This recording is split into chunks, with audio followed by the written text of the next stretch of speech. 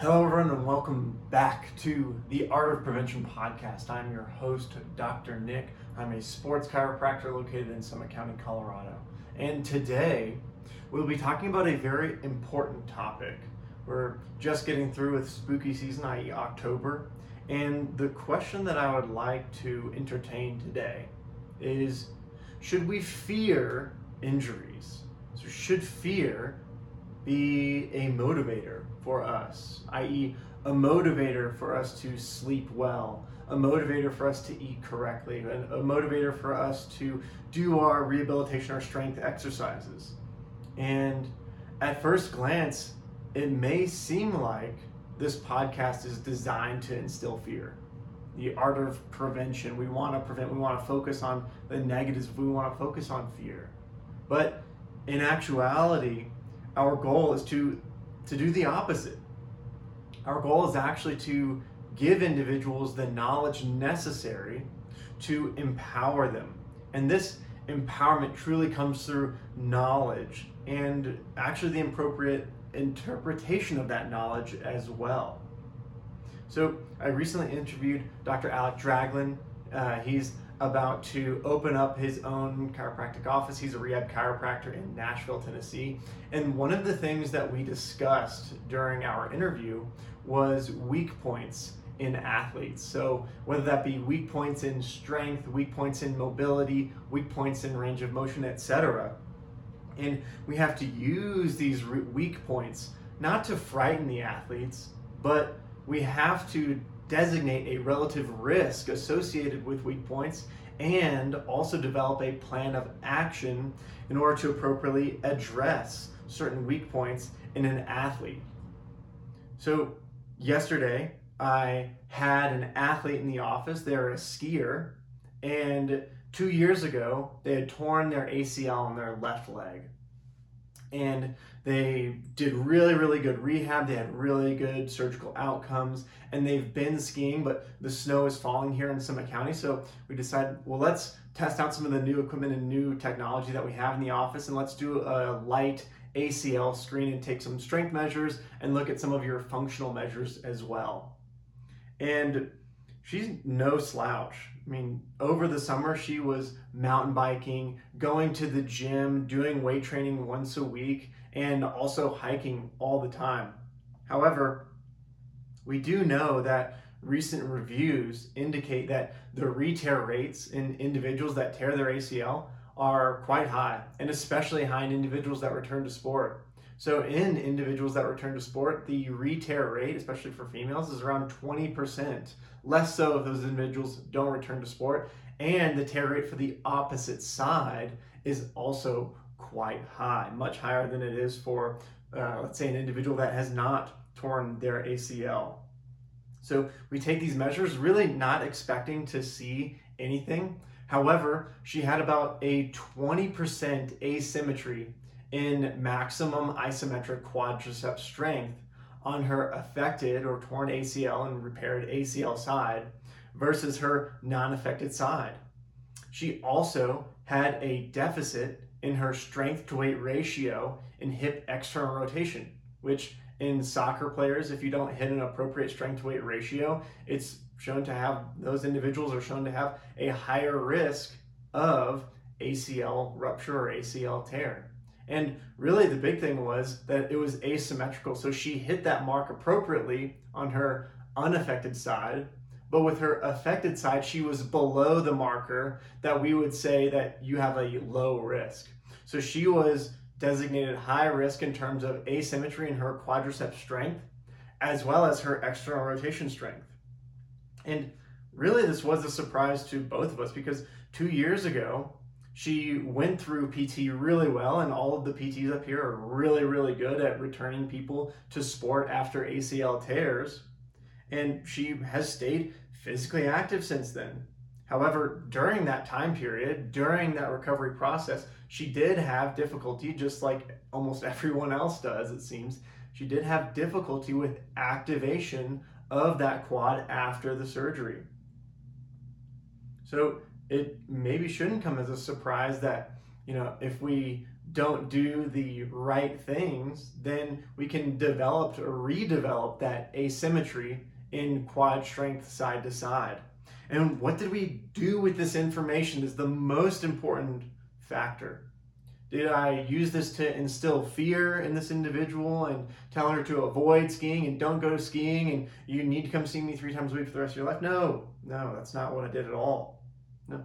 We discussed some of the relative risks associated with these asymmetries, and then we talked about what we should do, and we developed a plan of attack in order to address these asymmetries. And we talked about, okay, so what things are we doing in the gym? We talked about the pros and cons of things like cycling and mountain biking, how we can compensate with other legs or with our non-ACL torn leg in order to get us up the mountain or along the trail. Whereas in other activities like skiing, whenever you're doing a right-hand turn, you're going to be using that inside edge on the downhill ski, which would be on the left side.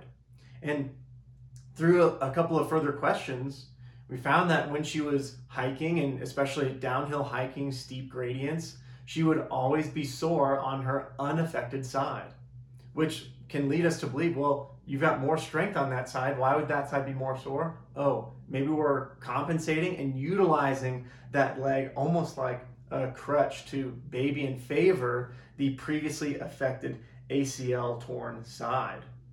So we actually dove into some of the things that she was doing in the gym. She was doing a lot of really good stuff like squats and deadlifts and RDLs and things like that.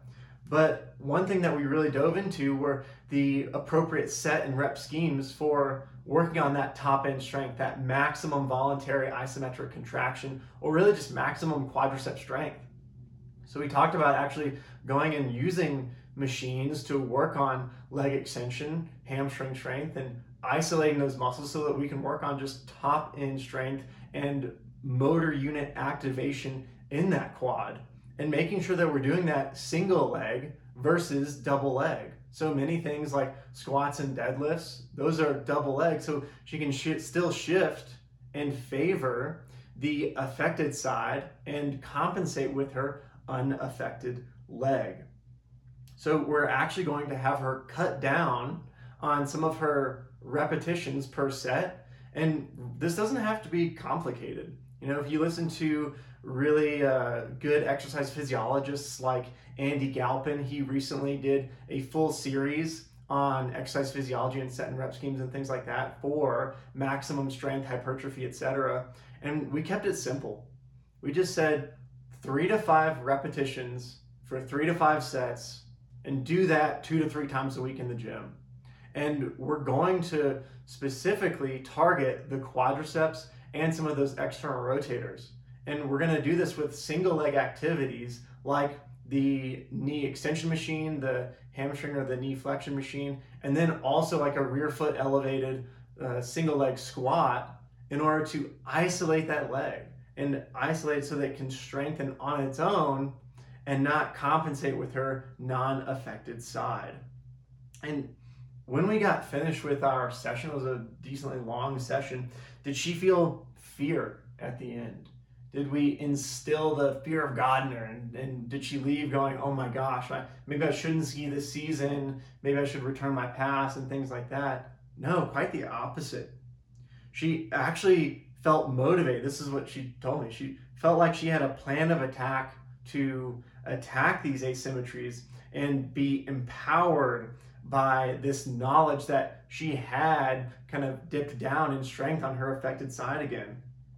And this is actually something that should provide her with more freedom to do what she wants, as opposed to being fearful of the unknown, or maybe even worse, lulled into a false sense of security from that past return to sport test from 2 years ago. So she was doing a lot of really good things in the gym, but the devil's a lot of times in the details. So we dialed into some of those details in order to improve our outcomes so that we can hopefully decrease the relative risks associated with her injury history in order to get back to skiing freely and how she would like to.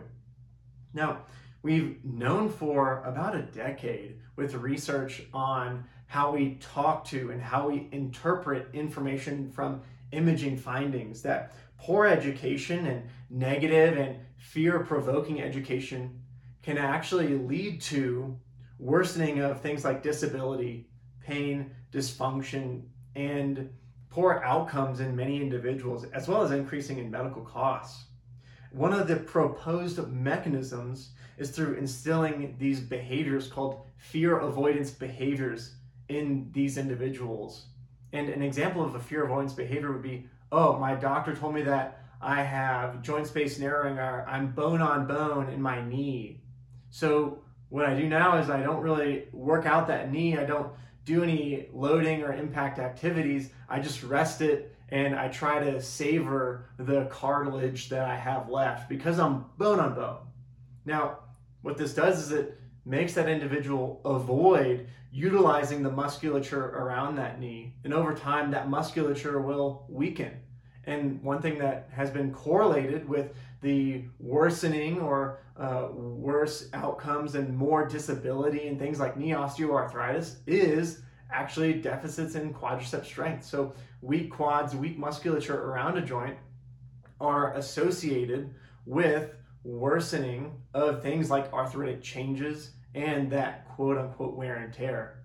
And if we don't stimulate the tissues and if we don't stimulate joints appropriately, then we no longer stimulate the production of these things called proteoglycans and all of these lubricators of a joint that help those hinge joints hinge better without those creaks and cracks and things like that that often will occur with disuse. So if we're moving joints, if we're loading joints appropriately, then we will actually stimulate the production of lubricating fluids like proteoglycans, like hyaluronic acid, like those things that many people take exogenously, like glucosamine and chondroitin sulfate. So these fear avoidance behaviors and instilling fear can actually worsen individuals' outcomes significantly. And to cap off this podcast, relatively short one today, in the words that we're going to take a historical perspective here, because I'm kind of a nerd for some history things. In 1933, in his inaugural presidential address, Franklin D. Roosevelt had his famous speech about fear, in which he stated that the only thing to fear is fear itself. And this is the same ethos that we inspire to create amongst professional athletes, youth athletes, and weekend warriors alike. FDR gave this speech at the height of the Great Depression when there was a lot of unknowns in his presidency that he was about to undertake. And he actually characterized this fear as nameless, unreasoning, and unjustified terror, which paralyzes needed efforts to convert retreat into advance. But FDR insisted that instead of retreating, we advance into the unknown and we advance into new ways of thinking about problems that the American people were facing at that time.